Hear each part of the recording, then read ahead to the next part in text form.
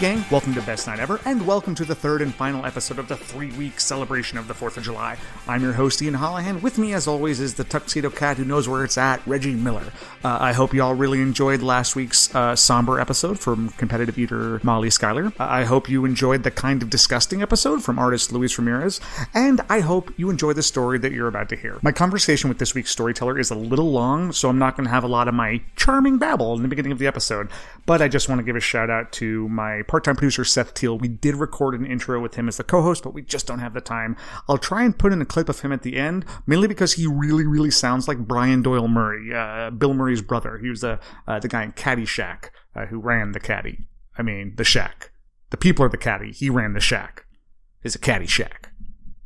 He's also the guy that Punxsutawney Phil talks to in Groundhog Day. Anyway, our storyteller today is a guy named Dylan Thuras. He is the co-founder of a website called Atlas Obscura. If you don't know what Atlas Obscura is, well, boy, howdy, are you in for a treat. This is going to be your new favorite website because it's incredible.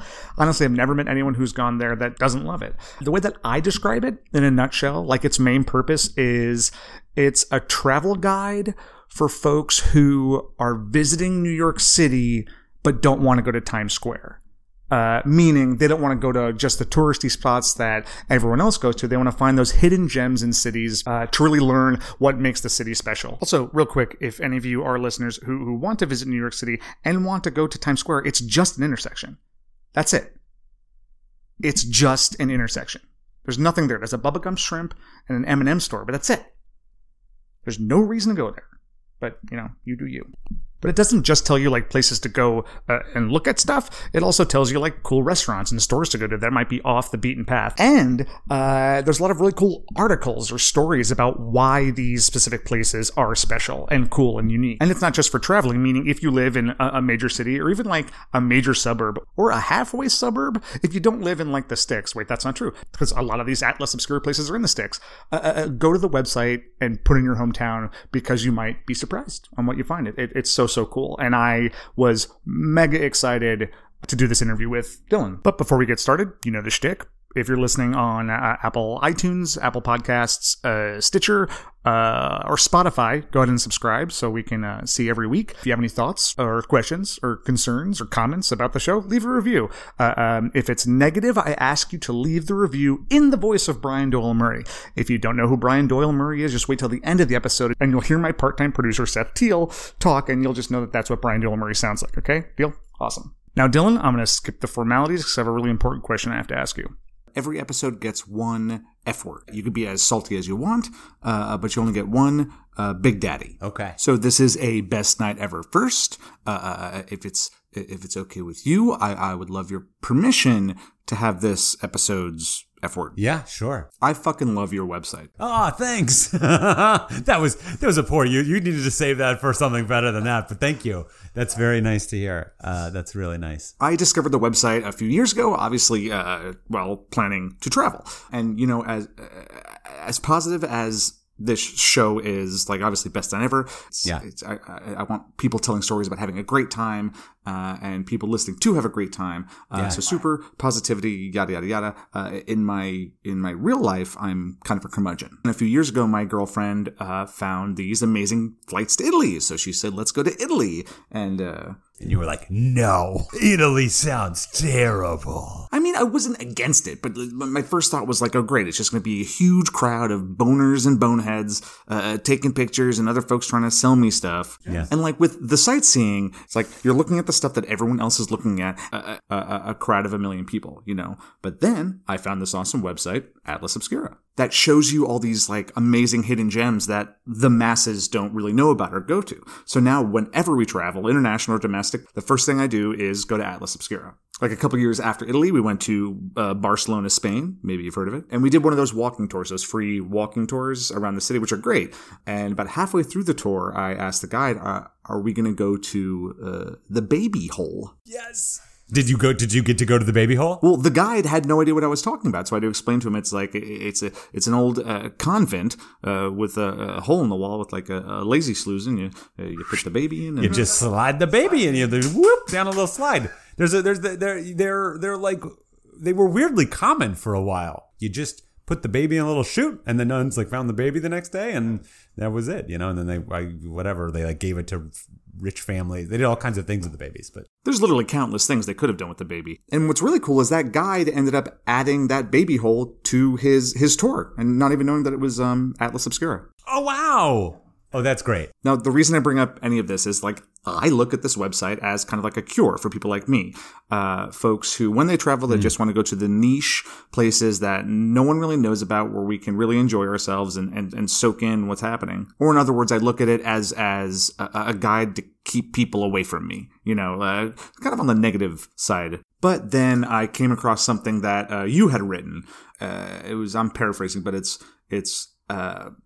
the website reminds us that there's still wonder left in the world. And I like that a lot. Good. And that is what I want. That is the experience you're describing is truly precisely what I want to happen to people when they come across Atlas Obscura. I want it to feel like, oh, wait, like actually all of this is kind of crazy. And like, how did I not know about this? And like sort of that feeling of being like pulled into the rabbit hole, just like you know, suddenly like, oh wait, so that sense of the world expanding a little bit is exactly it. I'm so happy you had that experience. I'm so how was Italy? Oh, it was great. Good. Yeah. Are you ever worried in a way that Atlas Obscura will get so big that all these niche places will stop being so hidden? Meaning, like, people do, like what I'm doing, like there'll be more and more Ians doing these Atlas Obscura tours, and they become less special. Like when I was in Italy, we found this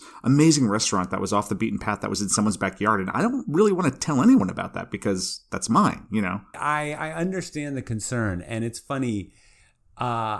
They have two answers. For a long time, it just like that wasn't really an issue. Actually, we were like too small and too much for weirdos, and you know, the other thing was like I see so many places disappear, and this comes up a lot, right? Like, are these places gonna get ruined? And it was a real concern when we started the site. But what I've seen overdoing the work at Atlas Obscura is like 99 out of 100 times places disappear from under love, not from over love. And that, you know, this Kovacs Planetarium, this guy built his own mechanical planetarium in kind of the middle of nowhere, Wisconsin. And you would step into this sphere and he would like start it up and you would go on this tiny planetarium journey. And it's like an incredible work of genius. And it's closed because he can't make it work. He can't get enough people to it. And it's like, it's like very heartbreaking. And that's true for all kinds of places. And so I think what I'm hoping we're able to do is sort of suck people away from the giant rivers of tourists, which are kind of hitting the top 10 places in kind of a relatively small number of cities and countries, and bring them like to many different locations all over the world. Also like in their own backyard, like like so much of what Atlas Obscura is about is like a framework for looking, not like a bucket list, you know? And so, but I think as we get bigger, I think we're looking more carefully now to see there are going to be times when we might take something off the site because we feel like, it's not really like especially obscure anymore. And it doesn't need our help. Like it doesn't need that extra love. Like it's doing just fine. And in fact, probably maybe a few less people should go. So like there have been a couple instances where we've said, okay, maybe we're going to pull this back. So Dylan, you still believe in magic? I do. I'm super into cryptozoology. We actually had a cryptozoologist on the show not too long ago, Lyle Blackburn. This podcast just changed subject matters in a major way. So magic exists. There's still secrets in the world, even in New York City. Dylan, when, where, and how are we going to discover Bigfoot? And do you think it will be a discovery or more of like the species revealing themselves finally, saying, we've been here the whole time? Here's what I think is going to happen. Like, cryptids are a weird part of the like kind of in the world of believers. Like cryptid believers are the kind of the silliest and the most like easily mocked in a way. But like we should keep in mind that we discovered a sort of offshoot species of human beings that are tiny, lived on an island like a few years ago. Like this is bananas. And everyone's like, yeah, it's science. Like, okay, all right, guys. I don't think you're getting my real view on Bigfoot. I do not think that there is like a lost primate family that we will discover necessarily. I think that is actually unlikely. What I think is more likely, especially in certain areas in parts of Asia, is that I think we don't actually know how long we lived alongside other human offshoots. Like Neanderthals and other basically speciation of and I think it could actually have gone for much, much longer, long enough to at least be in the historical and cultural memory of people who, reported sort of stories of these. So I'm not arguing that necessarily we're going to find clear evidence of this, but I just don't think it's as ridiculous that when people talk about sort of these like hair covered like mountain people, I don't think it's totally bananas that there's like some like validity to this. I don't think it's just like myth and insanity. I think like who knows? And wouldn't it be, God, what would happen? You know what's a bummer is if like we discovered Bigfoot tomorrow, like if all the headlines were like Bigfoot discovered, it would be over so quick. In like 6 months, everyone would be like, yeah, I don't know, who cares? People would still be kind of dicks, even if we discovered Bigfoot. We can't even keep the sense of wonder in our minds about the things that we know to be true in the world. So it's no surprise people are so cynical about Bigfoot. You ever been to the Cryptozoology Museum in Maine? Yeah, man. What's your favorite cryptid? We'll get back to the show. Flatwoods Monster. Didn't even have to think about it. Uh-huh. But anyways, I know that you have an event that you have to get to, that there's a big celebration going on. So, I do appreciate you taking the time. I wanted you to be on the show, not just because I'm a big fan of the site. I wanted you to come on the show because I had my best night ever in Spain because of the work you've done with Atlas Obscura. I'm confident that there are tons of other people who have had their best night evers because of your website. And I think that's really cool. Wait, now I want to hear your best night ever. So not my best night, period. My best night ever in Spain. Oh, okay. Oh, you had better in Spain. You didn't have your best night ever. I get it. The qualifier is somewhere else. Okay, sure. That's good. That's great. All right, Dylan, we've covered baby holes and Bigfoot. Now we have to hear your best night ever. Okay. My best night ever. I had a lot of trouble choosing a story. Because some of the stories I was considering, I was like, well, that was a really crazy experience, but it was upsetting at the time. So I don't know if I didn't, you know what I mean? Like I got shipwrecked in the Arctic, like not that long ago, like 2 years ago, with like a 90-year-old guy named John. He was great. Just the two of you? No, there were other people on the ship. There was a big ship. It was like 130 people on the ship. But then him and I were we became a little team. It ended with a lot of drinking and like singing of sea shanties. And they wouldn't let us drink on the ship after we shipwrecked because they were afraid that if we needed to evacuate, we'd all be drunk, which was 100% true. They were really wise to shut the bar down. But then we got rescued. Don't drink because you never know when you're going to need to evacuate. You will be angry about this though, because all you want to do is like have some drinks. Yeah. And then at 8 a.m. the next morning, the other ship will arrive to rescue you, and you will be moved onto that ship, and then you will start drinking promptly and singing sea shanties with like a bunch of 70-year-olds, which is what basically happened. And my 90-year-old cabin mate, John from Thunder Bay, was not my best night ever. My best night ever. There's different parts that sort of make this up, but I'm gonna tell you a story from my childhood when I was a teen living in Minneapolis, Minnesota. But it has over the years kind of crystallized into this slightly mythical memory.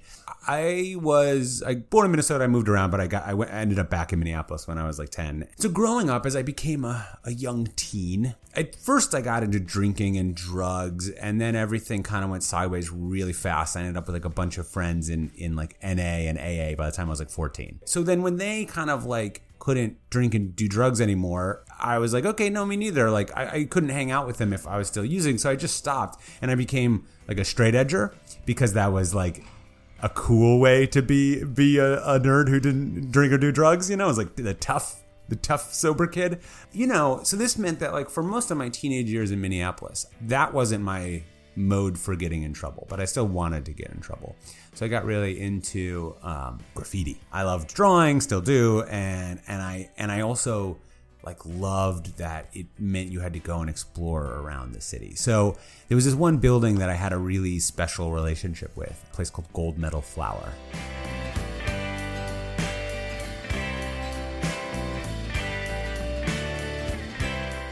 it was this kind of gathering place for graffiti kids. So people would go in there and you just could paint. You could spend all day on a big, crazy piece. You know, you'd come back in a week and there'd be all new stuff. And like, you knew that people saw your thing. And it was just this kind of magical, like lawless space, but like not really scary. Like it wasn't safe per se, but it wasn't sketchy in the way that like you thought someone was going to get you, because it actually had this real alive sense. So anyway, this huge abandoned flour mill that once had produced enough flour to make 12 million loaves of bread in a day. That's how much flour it made. So it was this and it was a giant structure, huge silos. The structure is hard to overestimate its size. It is like a city block sized building, and it's just massive towering concrete structure. So you've seen sort of like grain silos individually.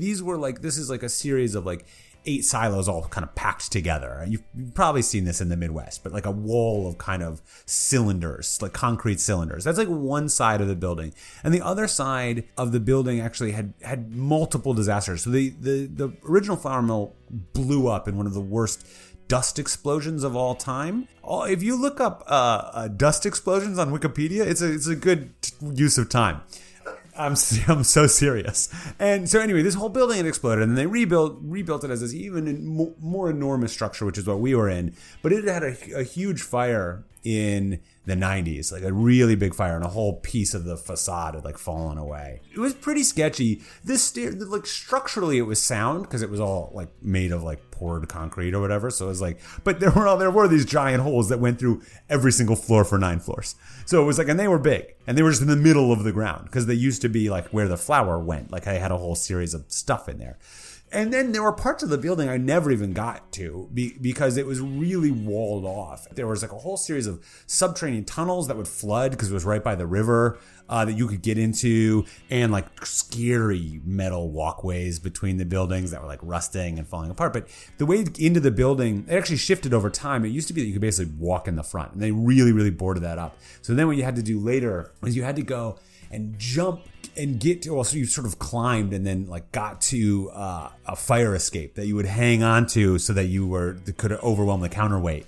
And you would bring that down, and then everyone could go up the fire escape and then throw in, and you'd get in that way. And then at the top of the building, you know, there was basically like a rooftop and a water tower up there, and you could climb the additional bit up to the top of the water tower, and you could just see the whole city. You can see all of downtown Minneapolis. You can see the river. You can see everything from up there. So on July 4th, they launch all the fireworks from that river, from the Stone Arch Bridge.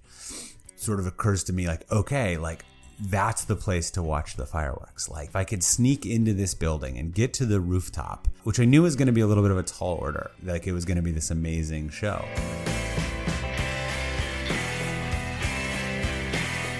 So, along with 2 other friends, Alex and Carrie. I'd known Alex and Carrie since we were all like young teens. Since you were old enough to get into like real trouble. They were like my graffiti like associates. So we had all already broken the law together. So we had passed that threshold. So they were up for it. Do you still keep in touch with those guys? I haven't seen them in a few. We all had kids. Alex is in Minneapolis. I think Carrie's in New Jersey, but he might be back in Minneapolis now. I don't know. It's been a few years, actually. We run into each other once every like couple of years now, but it's been a while since I've seen them. It'd be fun to get together with them and like recreate some version of that night. Well, Dylan, I have a surprise for you. Alex, Carrie, come on down. Hell? We went down to Gold Medal Flour, and there was all of this security. There were all these police everywhere because it's a huge crowd comes out to see the fireworks down here, and this is like right next to the like official area. I mean, I think we were all a little daunted actually when we saw the cops because there were just a lot of them. So it actually took some real work. We had to like hide and like wait for cops and then like go running when no cops were there and get into the building, and it felt super like, you know, like real video game style, like sneaking around. And we make our way up to the building, to the top of Gold Medal Flour, and there are like 30 other people up there because everyone has had this same idea. All of the people who kind of knew the like ins and outs of the gnarlier areas of Minneapolis, like the industrial areas, I had the same thought because it's really the best place you could possibly watch fireworks. So people were hanging out. It was cool too because it wasn't all kids. It was like there was like a professor there and like people from like different backgrounds had all managed to make their way to this rooftop. And so we all hung out, got dark, fireworks started going off. It was this like, you're at eye level with the fireworks because you're like at the top of this huge building. So we watched this incredible fireworks show. After that, we were like pretty pumped up. We were super psyched. We were like, that was amazing. And we really had like an appetite for more trouble. So we got on our bikes and we rode like way across town to St. Louis, neighborhood outside of Minneapolis. We broke into the water park.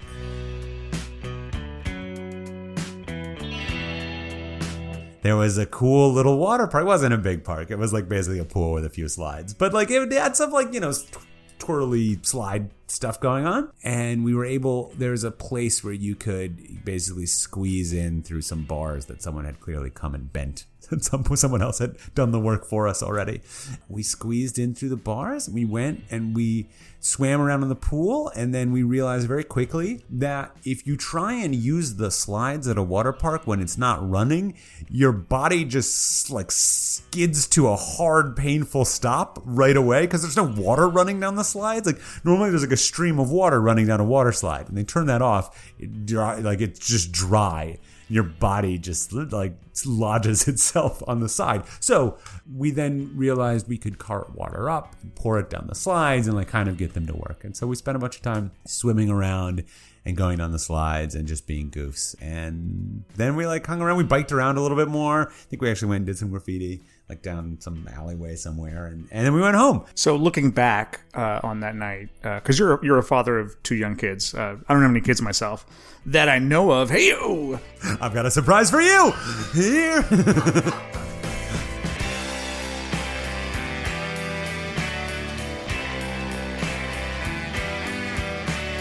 Yeah, looking back as a dad, would you want your kids to be, fine young criminals? I feel like I feel like having the self-knowledge to know how to make good trouble and not like, oh no, like now everyone's in the hospital trouble. Do you know what I mean? Like there's such a thing as really good trouble. Like a lot of people's best experiences are basically really good trouble. Like things got crazy. We did some like kind of like reckless things, and what an amazing time that was. And so I feel like having that distinction and actually having parents who kind of recognize that and kind of like having the relationship where there's like some trust, you know what I mean? Like my parents knew what I was up to. They knew I was sneaking out to do graffiti, and they were like, their big thing was don't get caught, because they just didn't want to deal with that kind of headache, which fair enough.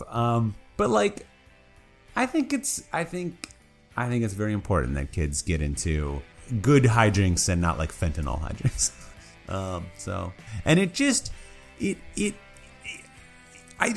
It's hard to say, like, I don't know. It's for me, it's this memory of being a teenager and almost like a certain kind of like wild innocence. It was so sweet. All we did was watch fireworks and like go swimming, and and it just so happened that it involved decent amount of trespassing. But there's something so like, it just was like a perfect summer adventure for like a 16-year-old kid in me. So it was very wholesome in a way. That was the best night ever.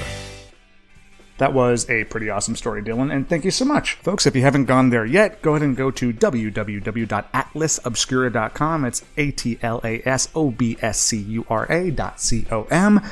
You're going to love it. You're going to have a blast. It's an amazing website. But one thing I forgot to mention in the beginning of the episode, or in our entire conversation, is Dylan has a few books. The most popular one is Atlas Obscura, an explorer's guide to the world of hidden wonder. Intriguing, though. They also have a children's book called Atlas Obscura, Explorer's Guide, the world's most adventurous kid. They also have an Atlas Obscura journal, which really is just a notebook, but it says Atlas Obscura on it. And of course, most importantly, they have t-shirts, because you can never have enough t-shirts. You can get all this stuff at atlasobscura.com. Our website has no merch, because I can't fathom what I would possibly make that y'all would want to buy. but we have original artwork that pertains to each episode, including this one. You can check it out at bestnightoverpodcast.com. We also have a pretty cool Instagram. You can check that out at Best Night Ever Podcast. We also have a Twitter that gets updated once in a while. It's at BNE Podcast. We also have an email address, which is a very effective way of communication. It's bestnightoverpodcast@gmail.com. Background music for today's episode was provided by Mount Feral. They have a new single out called 100 Only Ones. You can get it on Spotify and iTunes and all those other places, or you can just go to their website. It's mountferal.com. It's MTFERAL.com. You could listen to the single there and keep your eyes peeled for their album that's coming out pretty soon. Also, if you have nothing going on the weekend of August 16th, check them out at Pianos in New York City. It's only $10. You might as well go. I know I spend $10 on bullshit all the time. The theme song was provided by Ghost of Lester Bangs, as it always is. This episode was produced by me with the help of Seth Teal and Andy Wilson. Here is a clip right quick of Seth Teal so you guys can hear how much he sounds like Brian Doyle Murray. Yeah, the Alamos, once you're in and out in 20 minutes. Once you've seen it, it's time to move on. He kind of sounds like him, right? Lastly, I really hope the main takeaway you guys get from this episode is break all the rules, unless you're in a shipwreck. If you're in a shipwreck, follow the rules. Don't drink, stay focused, stay alert, and then when the rescue boat comes, then, you can go back to breaking the rules. Oh, and keep your eyes peeled for baby holes. Whether you're listening to this in the daytime, afternoon, or night, I hope it's the best ever. See you next time.